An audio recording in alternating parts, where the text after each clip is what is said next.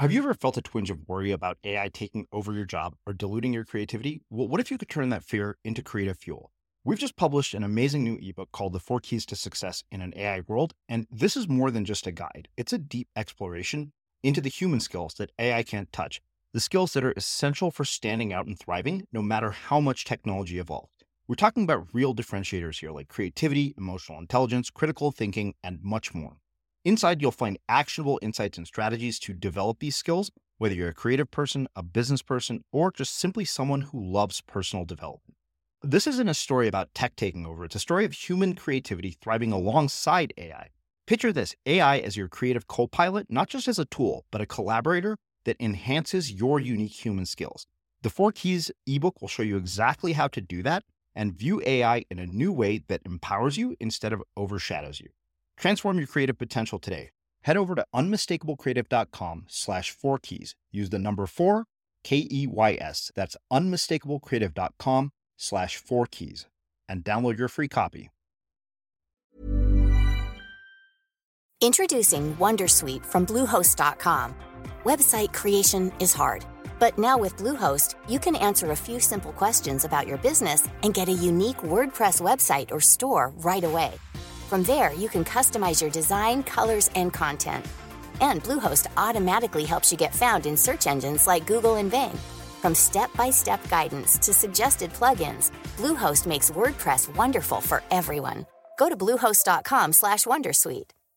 Running a business is hard, but your email marketing doesn't have to be. With Aweber's easy-to-use email marketing platform, you can stay connected with your audience, write new content faster, sell more, and grow your business, all without having to become an expert in yet another business tool. Start today at aweber.com/podcast. That's AWEBER.com/podcast. Aweber, simpler email marketing. Hey, Dave. Yeah, Randy. Since we founded Bombas, we've always said our socks, underwear, and T-shirts are super soft. Any new ideas? Maybe sublimely soft. Or disgustingly cozy. Wait, what? I got it. Bombas. Absurdly comfortable essentials for yourself and for those facing homelessness. Because one purchased equals one donated. Wow, did we just write an ad? Yes. Bombas. Big comfort for everyone. Go to bombas.com/ACAST and use code ACAST for 20% off your first purchase. Let's talk about aging. It's inevitable, right? But what if I told you there's a new way to age, led by Solgar Cellular Nutrition? They believe, and I do too, that you can transform the way you age cell by cell with the power of cellular nutrition. As we age, our cellular function declines. Your regular multivitamins and minerals might not be enough to combat these age-related declines, and that's where Solgar Cellular Nutrition comes in. It's formulated with targeted cellular nutrients that work with your body's natural processes deep inside your cells to help you fight cellular decline and promote cell health across 3 benefit areas. It supports cell energy, repair, and vitality, muscle strength, and even glutathione production to help protect cells. So let's own our healthy aging narrative. Visit cellularnutrition.solgar.com to learn more. Again, that's cellularnutrition.solgar.com to learn more. Solgar Cellular Nutrition. We go cell deep. These statements have not been evaluated by the Food and Drug Administration. This product is not intended to diagnose, treat, cure, or prevent any disease. And I call it mental fluidity. Even though it's good to have your project and be clear about it, you want to be able to recognize change and adapt to it in the appropriate way. And I'll be damned if I can quantify what appropriate means in this case. But you want people to be knowledge sponges. For example, I get people all the time saying, I want to, would you mentor me? And they talk about their product and that sort of thing. And I start asking them questions about, who's your competitors and who else is doing something like this? And a lot of times they'll say, well, nobody, and that sort of thing. And I pop onto the internet and do a search word around their things, and all of a sudden there's 40 competitors. And I say, they haven't done their homework. Goodbye. I don't need you. You really have to be the world expert on the business that you're creating.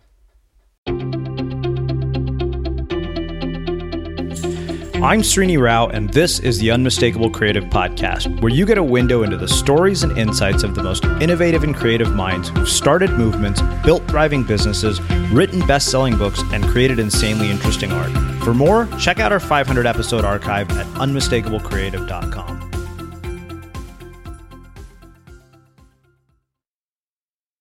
Nolan, welcome to the Unmistakable Creative. Thanks for taking the time to join us. My pleasure. Good fun to be here. Yeah. Well, I'd like to say that you're a man who needs no introduction, but amazingly enough, there was somebody who said, "Who's Nolan Bushnell?" I said, "Well, he's the guy who founded Atari and hired Steve Jobs." So on that note, can you tell us a bit about your story, your journey, your background, and everything that has led you up to where you're at in the world today? I think if I go back to what I consider the breakpoints or the singularities in my existence, it was Mrs. Cook's third grade class in which I was allowed to play with the magic science box that was in the closet. And she assigned me to explain to the class, which she did with various things,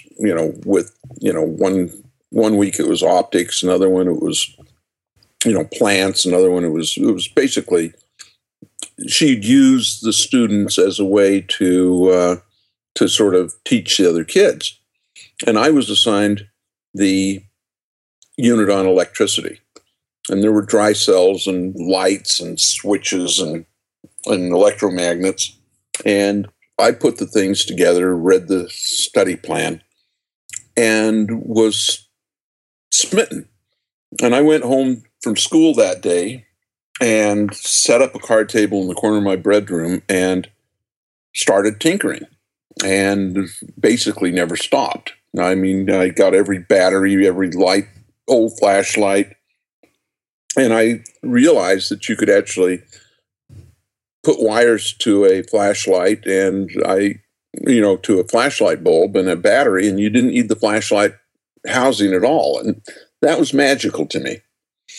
That led me to a ham radio license and, setting up transmitters and receivers and talking to people all over the world.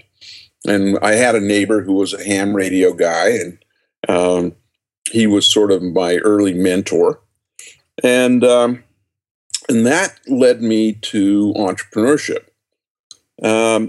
because the radios were expensive, the parts were expensive, and you could not divide your lawn mowing money and allowance into those transmitters, and without saying, "Gee, I'm going to be 35 before I get those." Mm-hmm. So what I discovered is that I knew enough electronics. This is at the age of 10.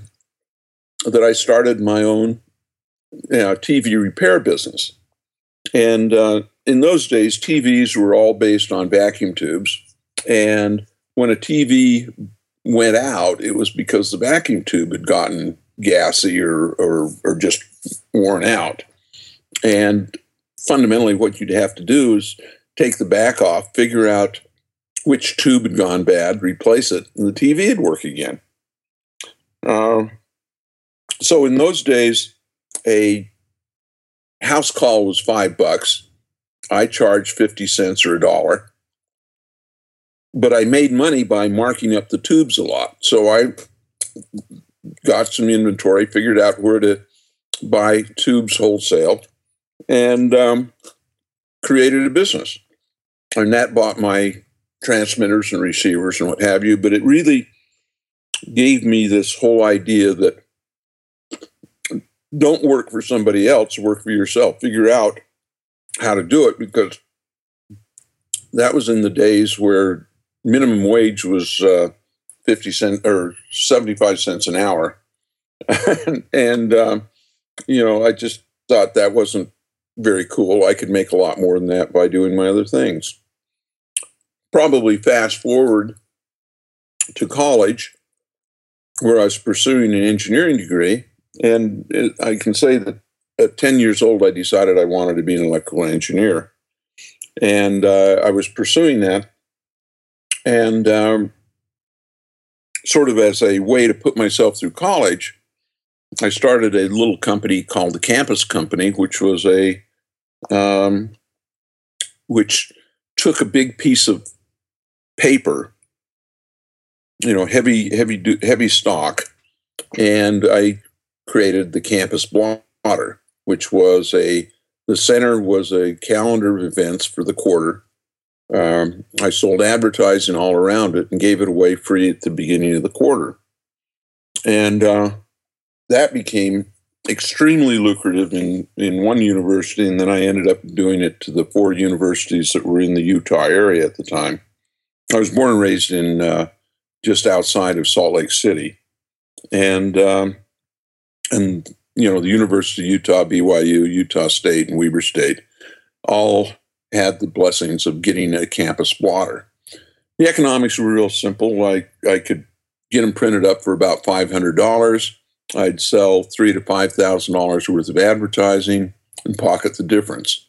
And that was more than enough to keep me in style. I drove a 190 SL Mercedes, which was really cool, as well as putting myself through college. So life was good.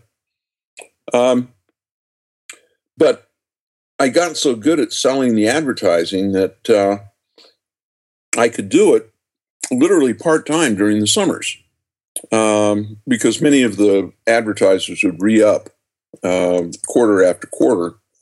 And so I decided to get myself out of harm's way, and I got a job on the Midway at the local amusement park. Now, it was a minimum wage job, but I was not doing it there to make money. I was doing it to keep me from spending money, because I knew if I was working, I wouldn't be out, running around having fun, spending money. Well, it turned out that I got good at it, and I really got a real passion for games. And I was promoted to be manager of the whole games department the third year that I was there, the third summer. And that put under my auspices an arcade, which gave me a really strong understanding of the cost of arcade machines, how much they had to earn, what have you. Then, I guess to triangulate that, I was in the electrical engineering department, and part of that department was a professor called Dr. Evans, whose center of gravity, if it was connecting big displays up to the big computers. And in the middle 60s, when I was in college, a guy at MIT had created a game called Space War on the PDP series, and that software basically became viral. This was before the internet. And so somebody was shipping actually a deck of cards cards to the computer centers, but we all played Space Wars in the middle of the night. And so that was a triangulation, which I said, gee, if I could take this game, put a quarter slot on it, and take it into one of my arcades summer, the thing would make a lot of money. But you divide 25 cents into $1 million computer, and the math didn't work. So, this was when computers were in an air-conditioned room with an elevated floor and, looked like a, big, long row of refrigerators. So I guess that experience, then I graduated, went to work for Ampex, which was also in the video business. And I learned more about video technology, met Ted Dabney, who was my partner, who I asked to become a partner in doing the first video game.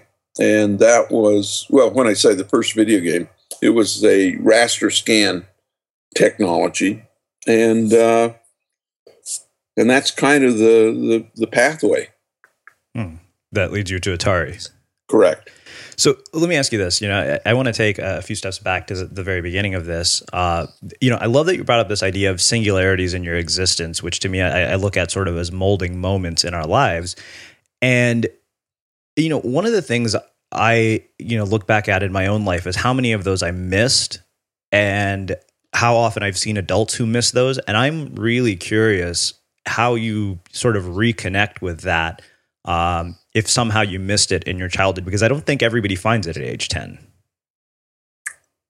Yeah, I don't know. It was really an interesting thing that if there was one thing that I'm blessed with, and I have no idea how I got it, is I'm really curious.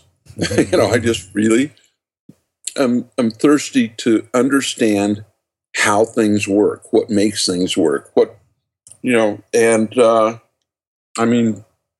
my parents had a World Book encyclopedia, and I can remember reading the encyclopedia, sitting down, and I'd say, well, I guess this is a day for Jay, and read all the, and I wouldn't read all of them in detail, but I really wanted to understand what was the knowledge of man, whether it be history or science or biology or literature. My mother used to force us kids in summers or when we weren't in school, and we'd be out playing, and we'd have to come in for lunch, and then she'd read for an hour to us, and we could choose the book. And I can remember being very fascinated by sort of science fiction at a very, very young age. And I don't know if that was causal, but it really worked for me. Mm-hmm. It's interesting you bring up curiosity, because I always say curiosity has led to billions of dollars in value created just because people were curious about, how something would work. And I always say, that the real drive behind this show and doing this for me has always been genuine curiosity. Yeah, I think that curiosity matched with passion for life. There are a lot of people who get up and kind of don't meet the day with fascination about what's going to be new this day, what's going to be really great. And if you can match that curiosity with passion and enthusiasm, the world is your oyster, and even more so now. Mm-hmm. I recently wrote a book, Finding the Next Steve Jobs, which has been extremely successful, surprisingly successful, about coming from a guy, I might add, just as a footnote, I almost flunked freshman English. I can't spell. And the thought of me writing a book was hilarious. But I did it and had a ghostwriter. And, while I can't construct good English sentences, I can tell good stories. And so my collaboration with Gene Stone was great, and we ended up with a good product. Mm-hmm. But anyway, I think that right now, if you're curious and passionate, school is unnecessary. And we're finding more and more that the true movers and shakers in society are not formally educated.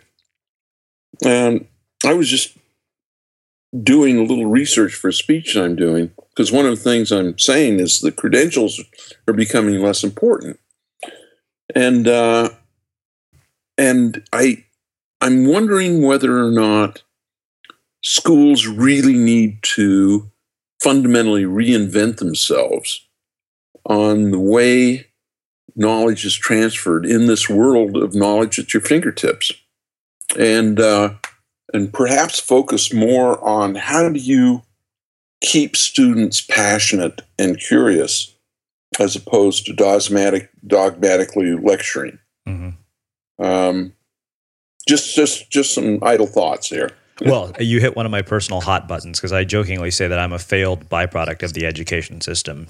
Because I've told this story very briefly. My sister and I had very identical upbringings. She ended up in, Yale as an anesthesiology resident, and I, didn't survive at all in the corporate world.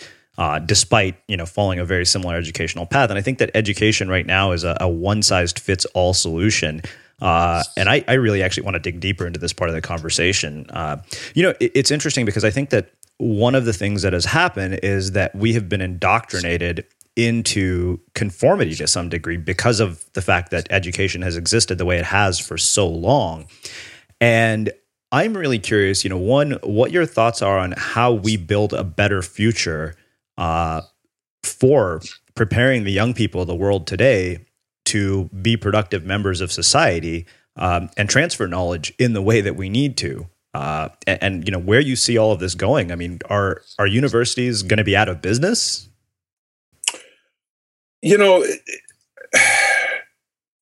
There's a couple of functions of education, and probably the most used function of education is warehousing. And there is, in the world of two breadwinners, what do you do with the kids during the day?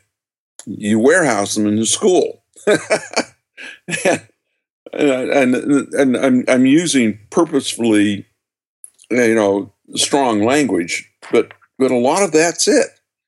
The other thing about college, in many cases, is extended adolescence, where kids aren't quite ready to grow up and take on the responsibilities of an adult life. Colleges, particularly a lot of colleges, are starting to take on the aspects of being a really nice spa or club.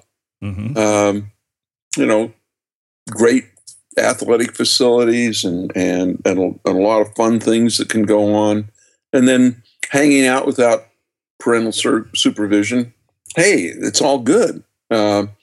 But that's not necessarily a good use of money, particularly if it's being funded by student debt. I like to talk about the reinvention of indentured servitude. Whereas, in the 1700s, you could indenture yourself for passage to the New World, but you had to work it off for, sometimes a 3 to 5 year indenture. Today, and of course, you sold yourself into indenture for future opportunities. Well, the same thing's going on right now in college. You're selling yourself into indenture by taking on this debt that has to be paid back, can't be expunged by bankruptcy, for a better future. And the question becomes one, is that a good trade-off? It's definitely not a good trade-off in certain, they've done all kinds of studies. It's a horrible trade-off in certain things. Like if you go into student debt to become a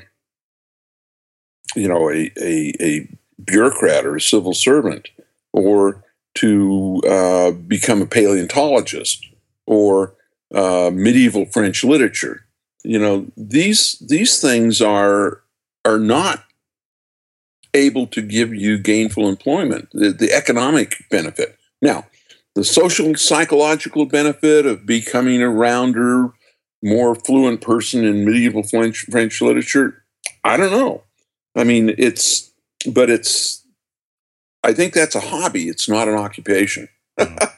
Anyway, but those are some of the things. So maybe the right answer is to focus on young kids young kids across the board start out enthusiastic and with passion, unless they've had really damaged childhoods. And I mean, if you go into a kindergarten class, everybody's happy, everybody's doing stuff, and it's pretty good. That gets trained out of you. That enthusiasm goes away in a lot of schools. And that is, I think, the worst truncation to train out creativity, train out enthusiasm, because a lot of school is really boring and really a lot of drudgery. And to have to sit and endure it is not good for the spirit or the psyche. Well, yeah, I mean, you're hitting so many hot buttons for me. I think about the student debt piece because, you said, French literature. I got an MBA and I got student debt from that. And I thought about sort of, what are my options? I said, fine, if I go and get a job at the end of my life, what I'll accomplished is having paid off that debt. And that's it. Like I look at friends and I'm like, so basically what you're telling me is you're going to spend the rest of your life, and at the end of it, your final accomplishment will be that your main contribution to society will be that you have paid off that debt. And it's, like you said, I mean, we can't get out of it through bankruptcy, but I question if that, if that becomes our purpose in life, are we robbing ourselves in the world of what we could actually offer them?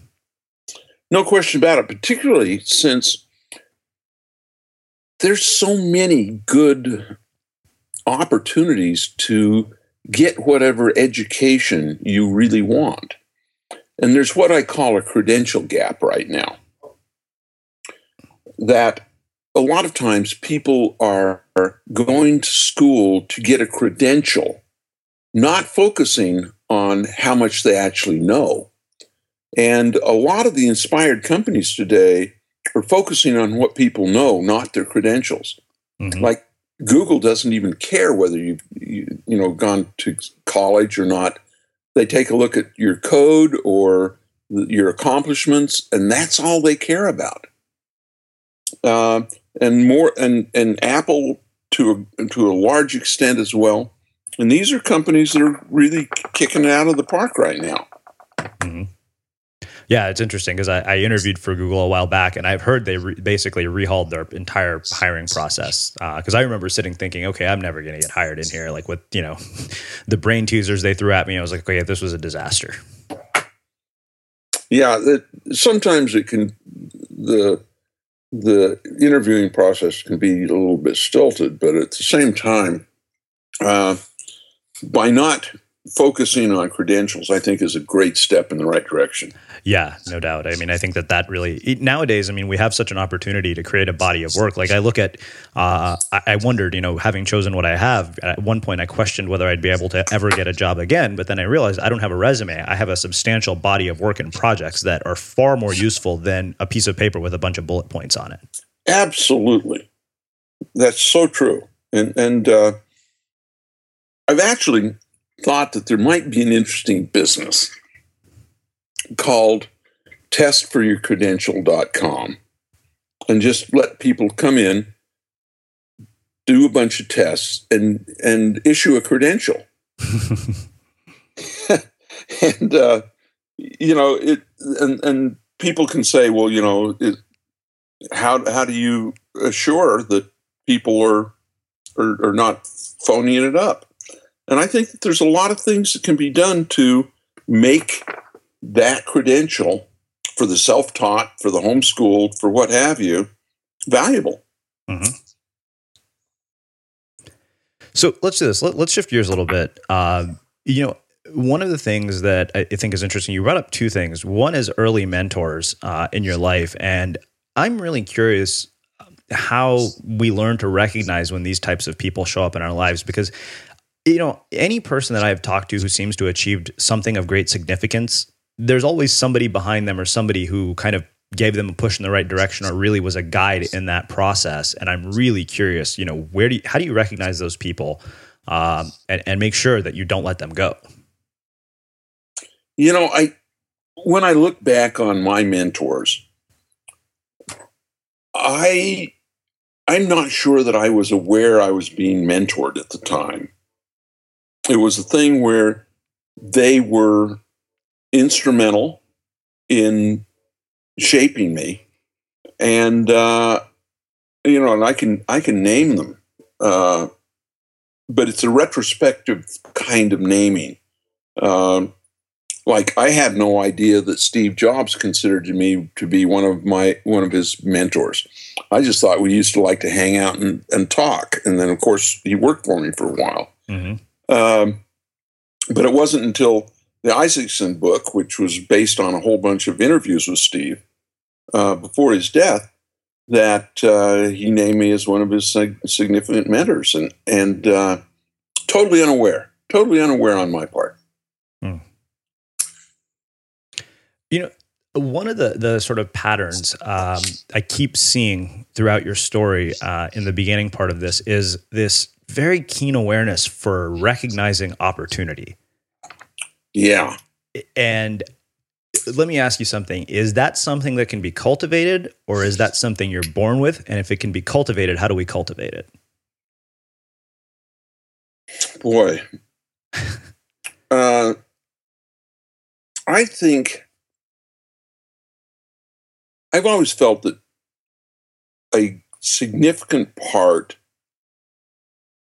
of what has been a benefit to me is I love science fiction. And I think I've always got one foot in this world of a possible future and seeing disconnects where that possible future is the probable future is possible today, and nobody's designed it. The other thing is, because of my curiosity, I kind of know a little bit about a whole bunch of different things, and I draw connections sometimes, and yeah, I've been able to spot things that need to be done. Like right now, I've probably got 15 business plans that are marinating in my shelf of businesses that I would like to have the time to work on. But I early on found out that if I worked on too many things, they all fail.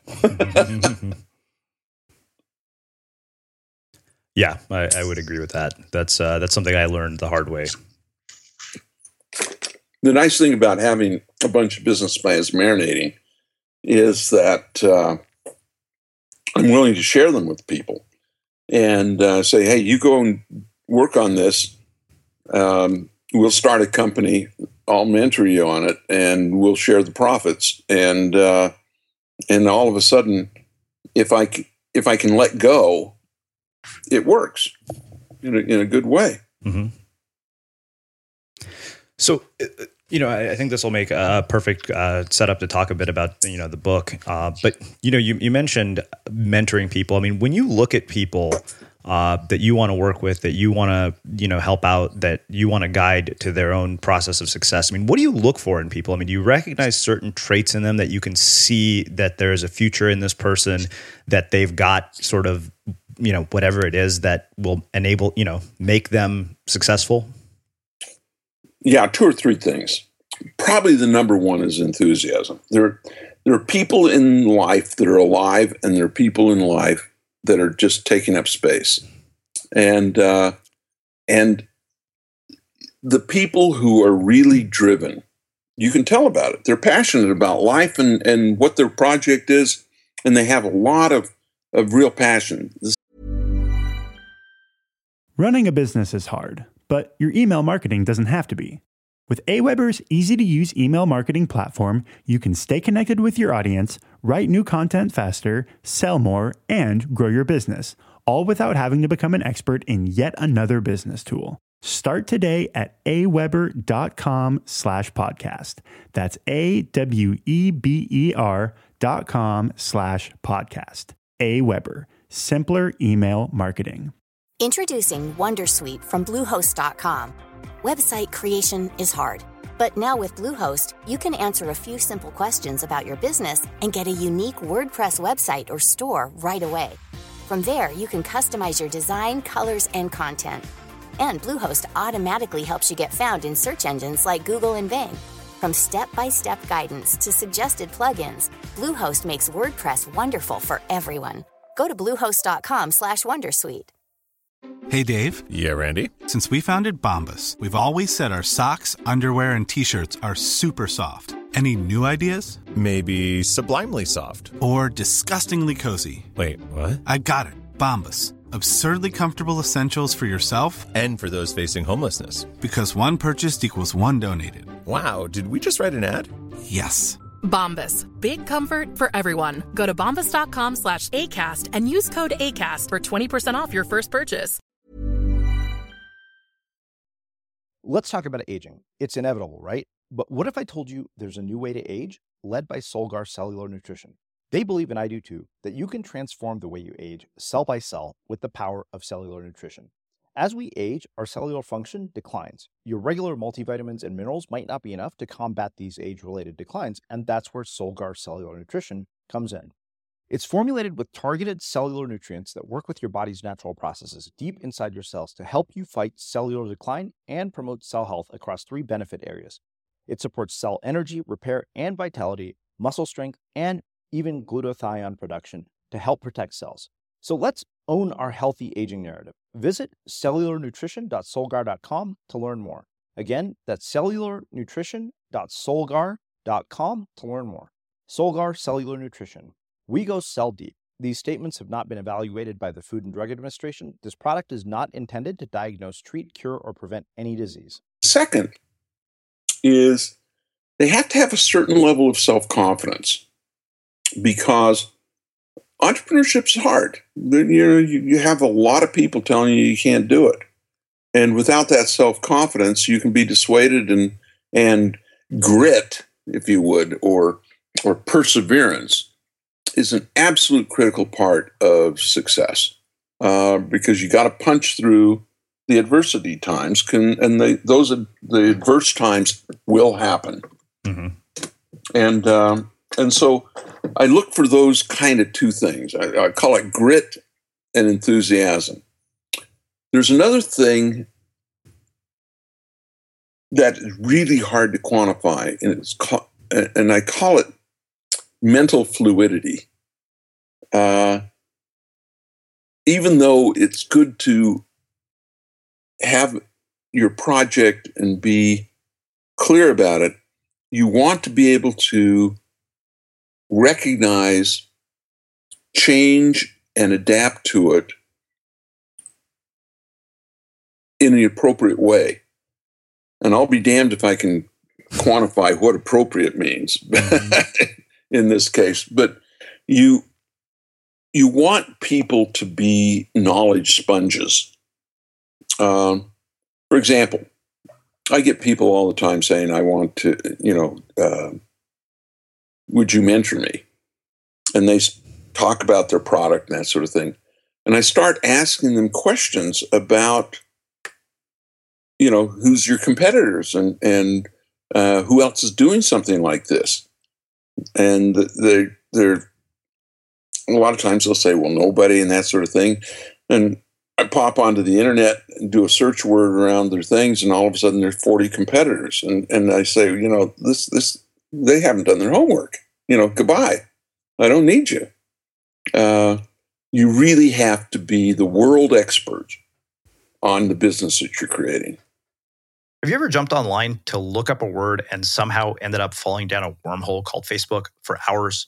Or are you the kind of person who checks a text on your phone and ends up watching Instagram stories about mountain goats for 20 minutes? Or checked email and ended up looking up the weather in Costa Rica or reading why people use more ketchup in Montana? I have done all of those things, truly losing hours, days, maybe even months, who knows, and it wreaked havoc on my personal and professional life. I finally realized if I didn't get a handle on this, I would be doomed, completely doomed. So about 10 years ago, I decided I needed to learn everything there is about distraction and everything there is on how to master it. And I actually managed to do it. And the result of it is the podcast, the books I've written, and this course called Distraction Mastery, where I teach you how to master your distractions in under 10 minutes a day.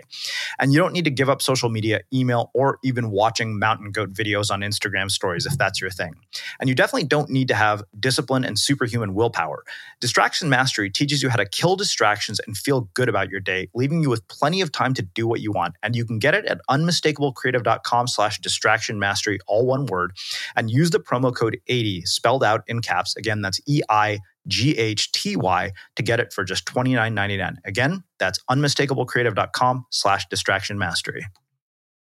I love that. So you brought up adversity, and I want to do some digging into this. Can you tell us any of the really challenging times in your life? And another question that I always have around this, and this sort of crucible moment seems to be a pretty common theme for every single person I've interviewed, and it also becomes the biggest catalyst for their change and their growth. So two questions. One is, story or experiences from your life that really challenged you and kind of pushed you to your edges. And, do you think that there's something that differentiates people who come out of that having grown versus letting it destroy them? Absolutely. I think that a difficult time for me that I think helped form me a great deal was my dad died when I was 15. And I worked with him summers, and we were good friends, and I learned an awful lot from him, but he died. And all of a sudden, my expected trajectory was really called into question. And I think that there's no question that he would have helped me in college, but I had two younger sisters, and though there was some life insurance and things like that, I felt that at that point in time, at 15 years old, that I could not take money from my parents anymore, that I had to be self-sufficient, with the exception of living at home for high school. But all of a sudden, my expectations of being independent versus dependent drastically shifted. And so that's kind of one set of adversity in which, it changed my attitude and I think a lot for the better. I think the other big adversity situation was one summer at Atari. The company almost went bankrupt. The video game business was not considered a business that anybody wanted to invest in. I know that sounds really strange, but one of the problems of being first with anything is people say, you're not making steel or shipping wheat. Why are games a business? Even though we were doing, $20-30 million a year in sales. But, Atari started with $250 of capital. And so the hardest part of Atari was figuring out how to grow the company without investments. And that was always a struggle. And we did it we were building machines, coin-operated games at the time, and we get 30 to 60-day terms on the parts. We'd turn the parts into a game in 2 or 3 days, ship them for cash, and that ran the company in positive cash flow. Works wonderfully until you make a mistake and you get a whole bunch of games that you can't sell for cash. And that happened one summer when we designed in a part that failed, and all of a sudden we had a factory floor full of games that could not be finished. And we just basically had no cash. And it was, people have said, what did you do? I said, well, we just hunkered down and punched through it and finally got the games working and were able to start shipping. But for a 3 or 4 month period in the summer, we had lawsuits against us for non-payment of bills that we got a default judgment. They'd send a sheriff to attach assets. We'd make sure there was no money left in the checking account. So they, that's all they really want to do is they want to attach your bank account. And at one time we had, I think, 7 different bank accounts so that the money would be always in a bank account that they didn't have the number on. We just worked through it. And people have asked me, they said, Nolan, I think my company's going out of business. Should I go declare bankruptcy? And I said, well, I don't know. Tell me, how many payrolls have you missed? And he said, well, none. I said, well, how many lawsuits how many default judgments do you have? And they said, well, none. I said, oh, you got 3 or 4 months, guy. Give me a break. Mm-hmm. Do you think there's something internally built into somebody like you that allows you to navigate the emotional uncertainty of something like that? Absolutely. I decided as a young man that I was an existentialist, that I really, in my gut, view life as an adventure. And it allows you to kind of externalize yourself a little bit. So when things are even really shitty, you can say, boy, that's shitty, but it's interesting. And by able to kind of suck yourself out and I've always, and I can remember my dad always telling me, an undefined fear of the unknown is fearful. But in most cases, you can quantify what would happen if the worst happens. And so I do that. I always say, okay, what happens if Atari fails? Does my life stop? No.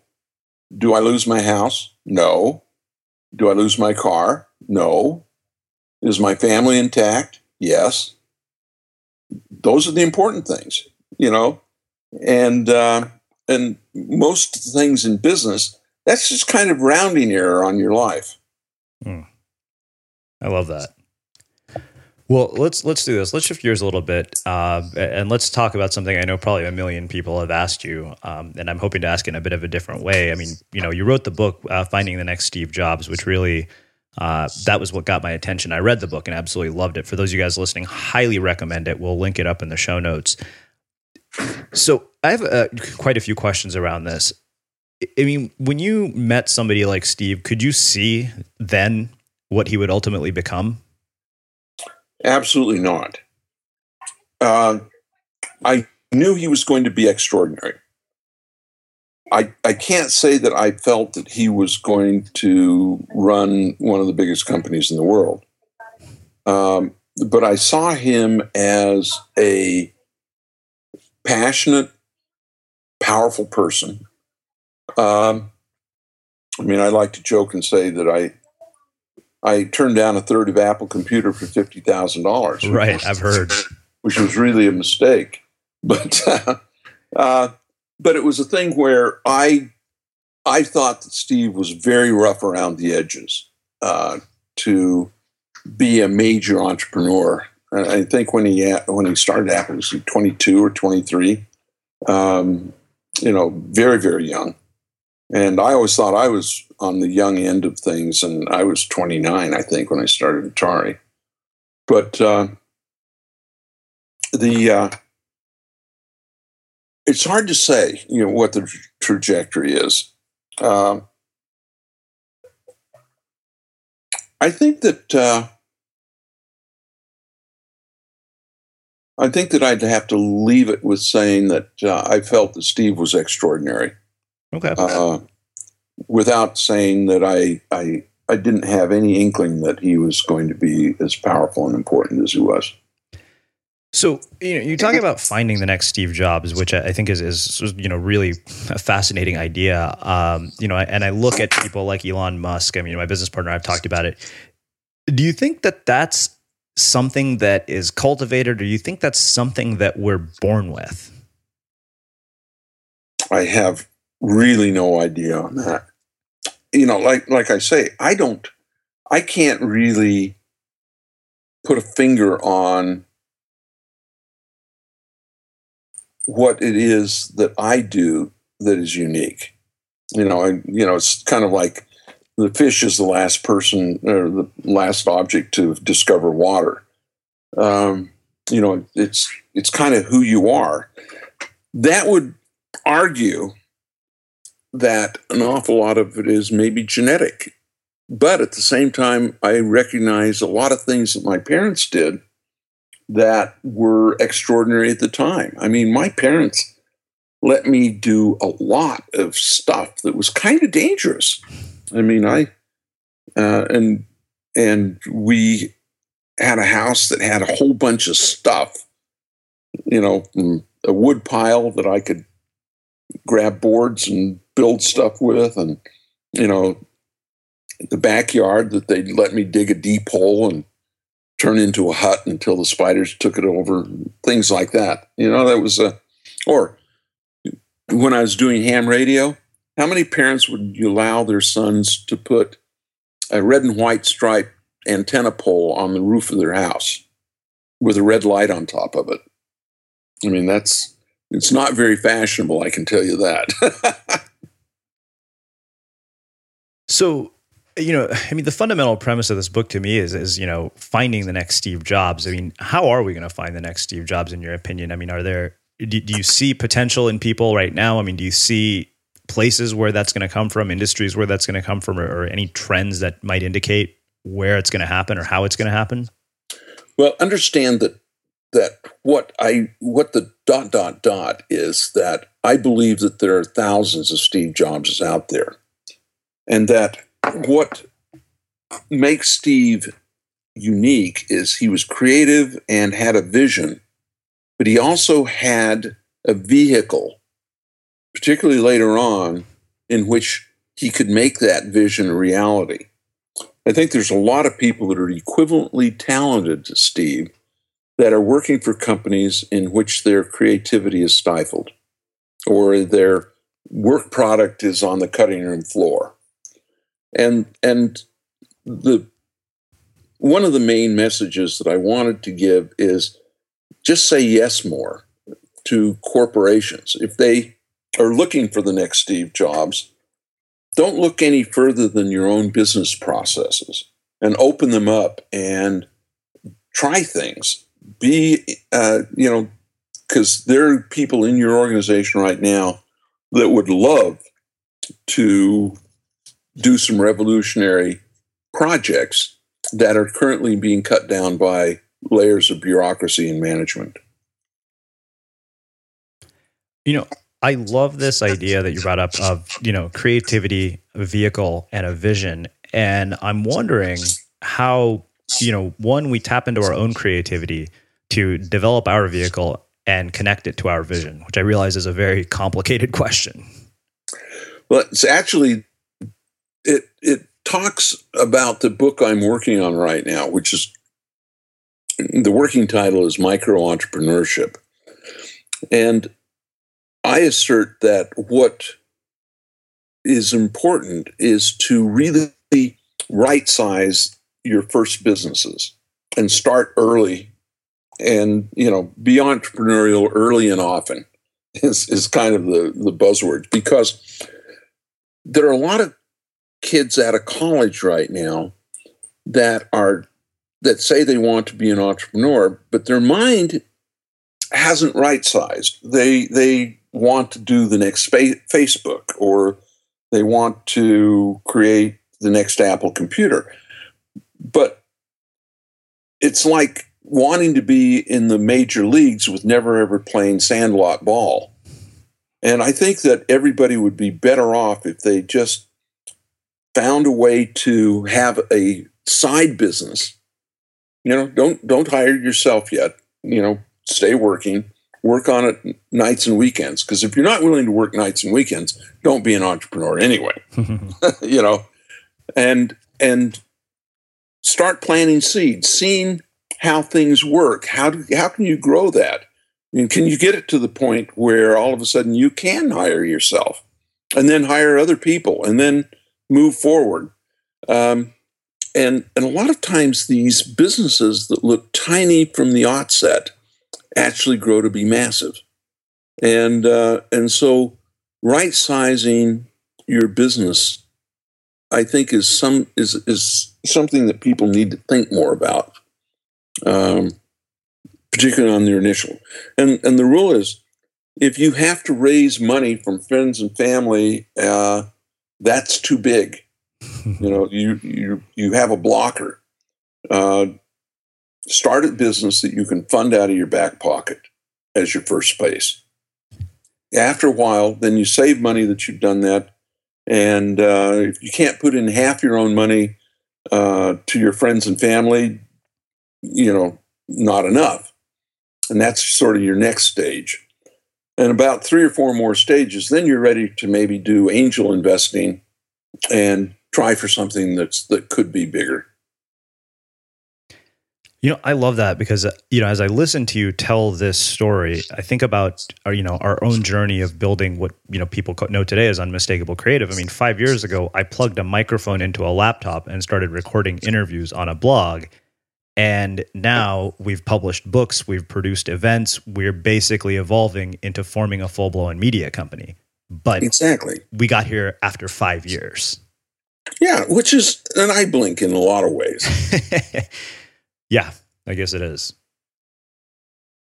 So Nolan, I want to ask you one other thing about wealth and wealth creation and kind of how you view money in the world. Because, money is such an emotional hot button for so many of us. And I'm really curious, being where you're at, with the success that you've had as an entrepreneur and in your life, how do you view money? And what are your views on wealth? I've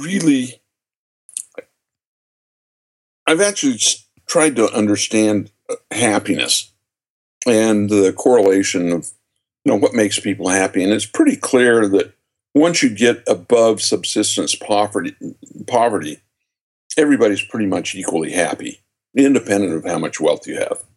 So money really doesn't buy happiness.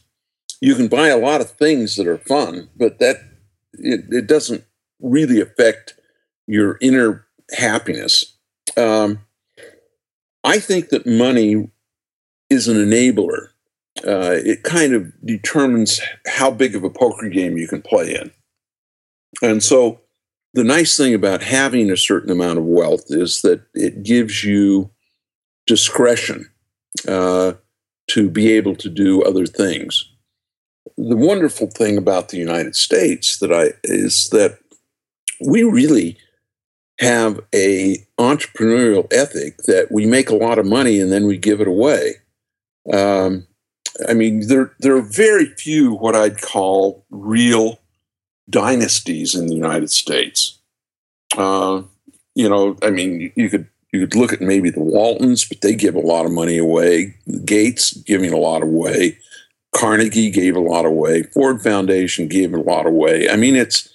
It's one of these things where I think the neat thing about capitalism is that it makes decisions about capital, puts it in the hands of people who have shown they were able to use capital well.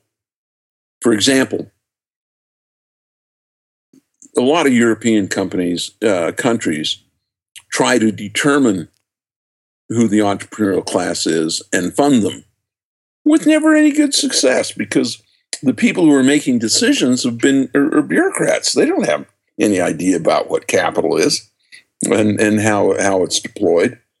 And a lot of people don't understand that it almost doesn't matter who owns the capital. It's how it's deployed.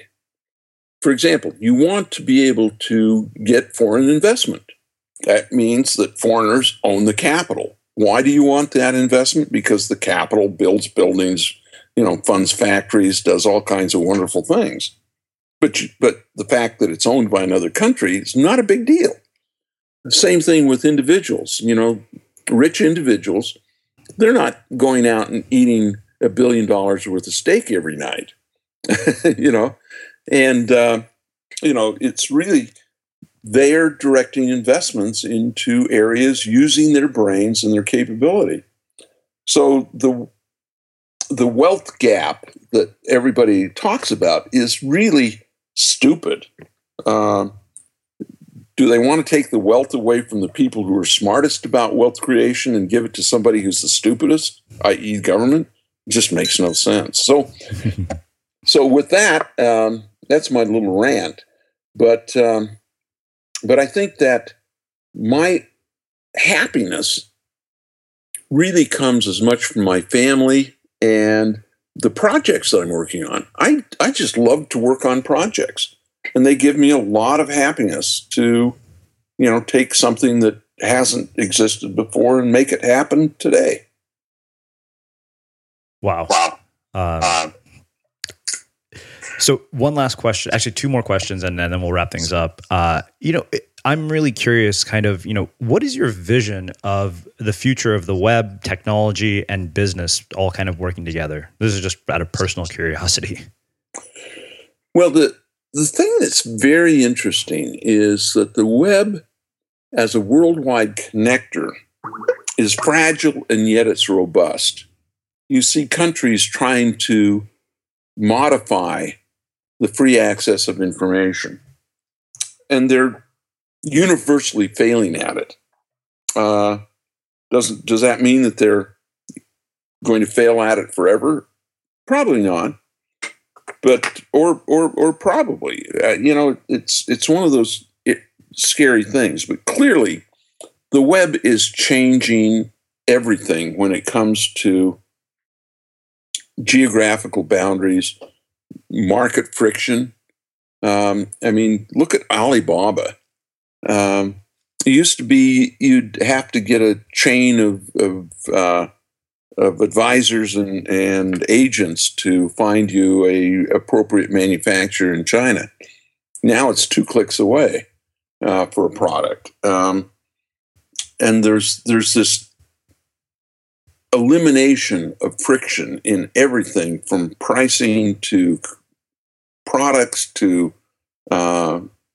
things. It's incredible. Of course, one of the biggest things that I think is going to change everything is the autonomous vehicle.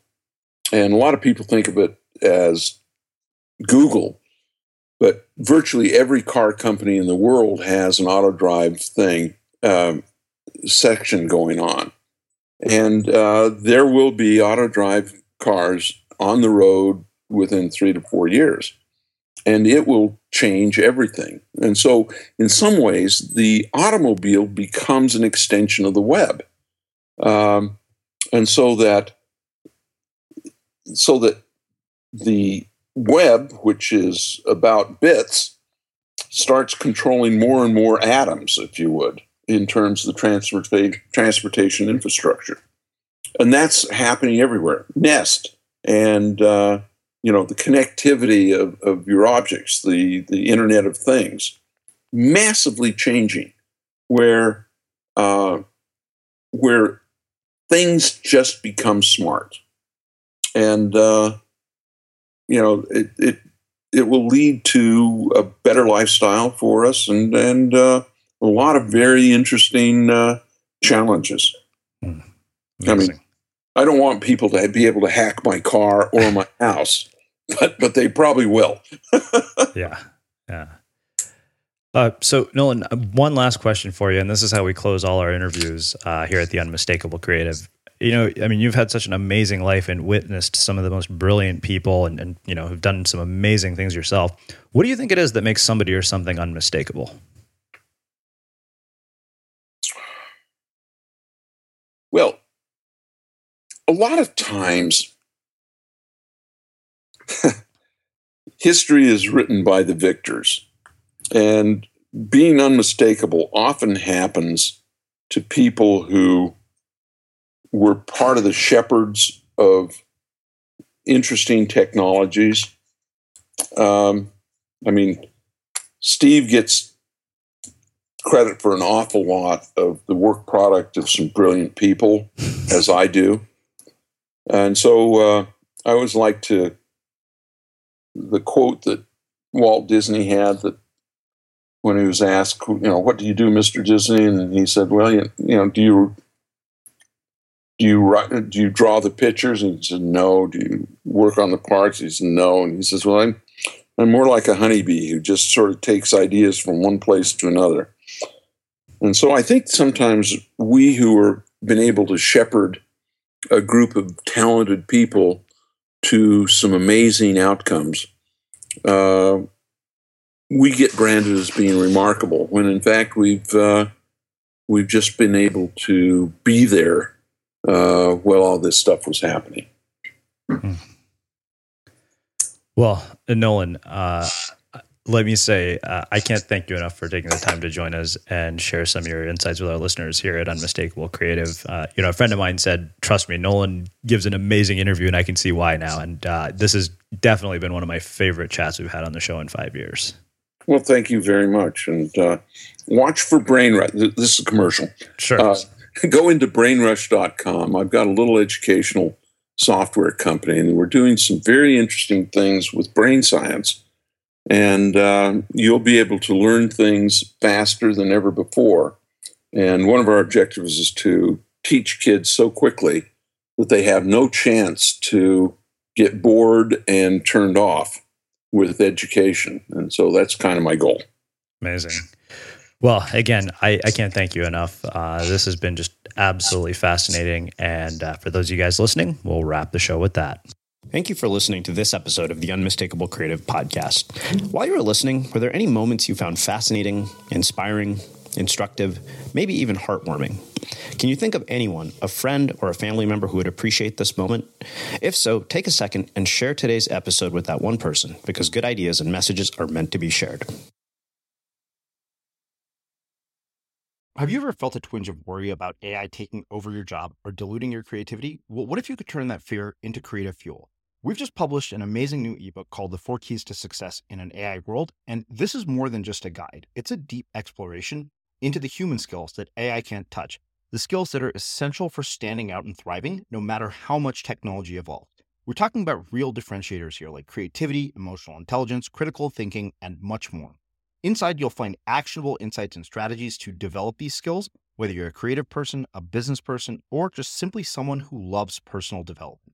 This isn't a story about tech taking over. It's a story of human creativity thriving alongside AI. Picture this, AI as your creative co-pilot, not just as a tool, but a collaborator that enhances your unique human skills. The 4 Keys ebook will show you exactly how to do that and view AI in a new way that empowers you instead of overshadows you. Transform your creative potential today. Head over to unmistakablecreative.com/4keys. Use the number 4, KEYS. That's unmistakablecreative.com/4keys and download your free copy.